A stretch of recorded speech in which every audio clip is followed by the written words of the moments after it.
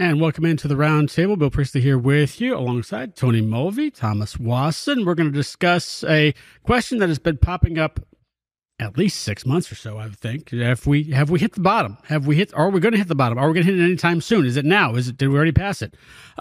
We have certain situations where we had maybe Q1, Q2 last year, or not this year, because it's going to hit the bottom then. And then those forecasts went a little bit farther. And then someone said, hey, look, tender rejections in this one area have gone up a tick. Therefore, we've hit the bottom and we're coming back up.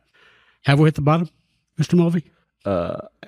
It's hard to say. I think it's one of those things. Right now we're seeing increased levels of demand, whether that's being driven by increased government spending, right? We've talked Inflation Reduction Act, CHIPS Act, Build Back Better, all of these basically stimulus measures, government spending that is maybe flowing into the freight market, starting to show up. Mm-hmm. But also, you have the combination, right? There was a potential strike at UPS. Now we have Yellow's impending bankruptcy. I mean, it could be filed at any second now. So that kind of, I don't say put pressure on a shipper perspective, but if they were using either one of those providers, they had to make contingency plans, and they have to make those in advance of something happening, right? Then you act accordingly, but you have to have those plans in place. So to say we've bottomed, it's hard to say because, I mean, you still have potential headwinds in the coming months, right? I saw it this morning. It came through. The student loan repayment, I got my payment amount of what it's going to be when it starts back on October 1st. So I think until we find the impacts of what that actually does, because that's really hitting at almost a scary time. Yeah. Because, I mean, you think you're going into peak season, you look at where the savings rate is, it's still depressed. You factor in right now, real wages turned positive for the first time in over 2 years in June. People don't have as much money to go out and spend things in the back half of the year, or really in the fourth quarter. Now you add in the student loan payment that does affect a significant amount of people. Now you're taking that money that they already don't have and adding more money that they have to spend. What does that do to freight demand? Right. Because ultimately, I think that's what's going to drive some of this. Mr. Wasson, have we hit the bottom?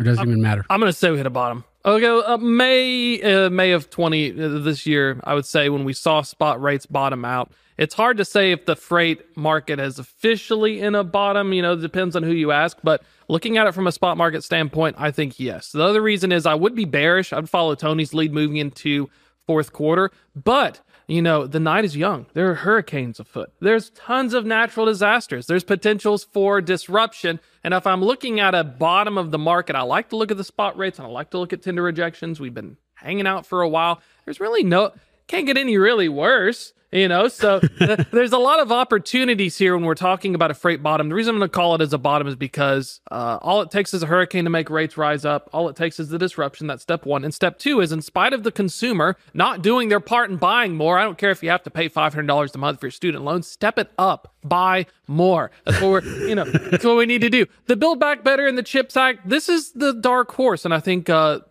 this is what's causing as well this rise. America is reindustrializing with incentives. Freight is not always consumer driven. It can also be industrial driven. My thesis is the reason we're seeing a bottom is because the consumer side is languishing at the vine, but there's other areas like manufacturing and building that is picking up the slack. And so, we're just going to be chilling out on the bottom for a while. We're going to be rolling on, until until we see some upward movement in consumer spending, TBD.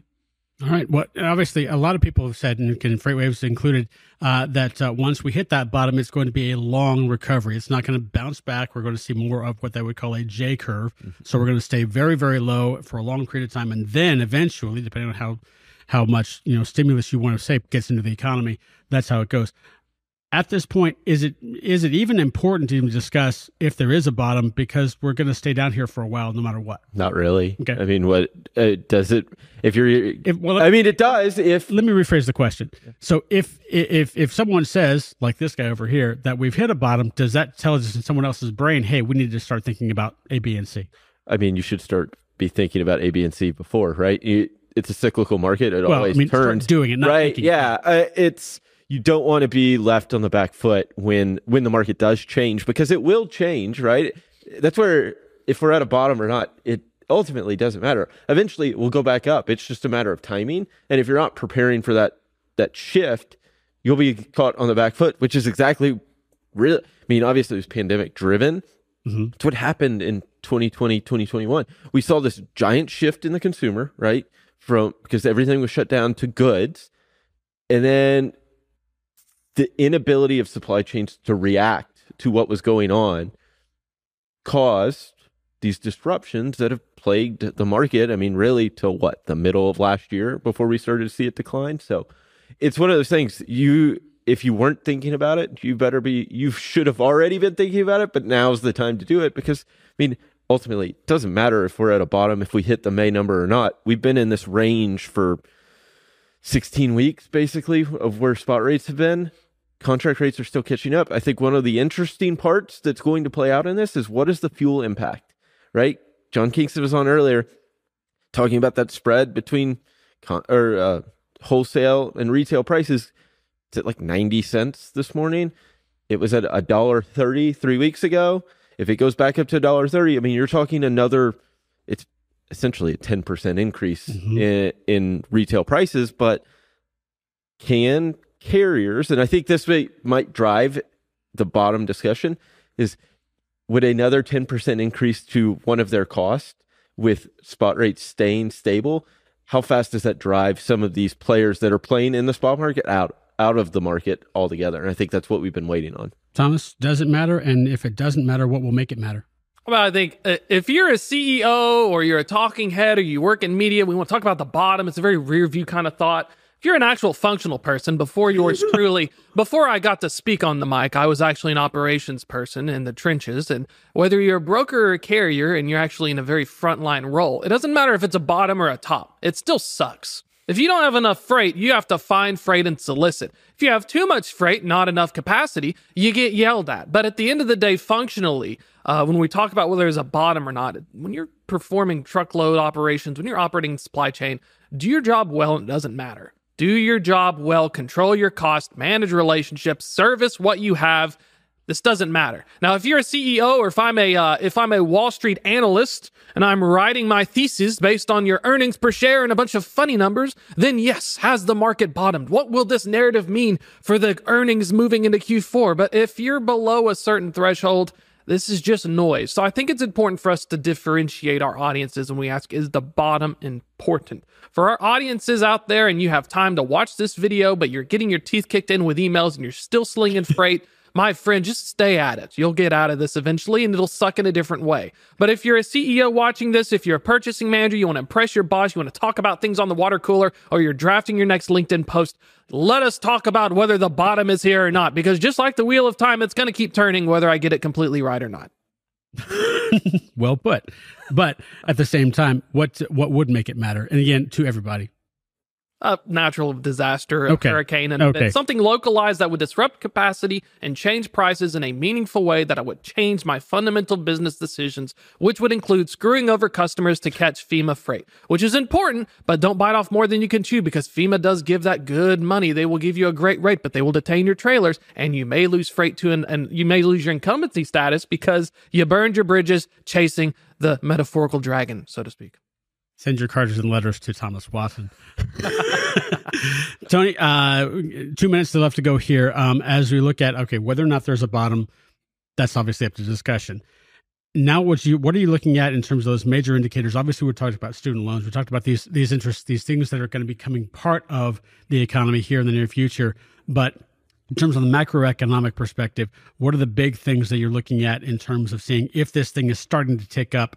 Again, may not stay low. It may stay low for a very long time, but if we start to see some confidence brewing, let's see what the Fed does with interest rates. Right? Yeah, we already think that they've gone too far and they've left it on the table that they could raise interest rates again. So let's see what they do. I mean, the decisions that they make, because ultimately, by them raising interest rates, it is a demand.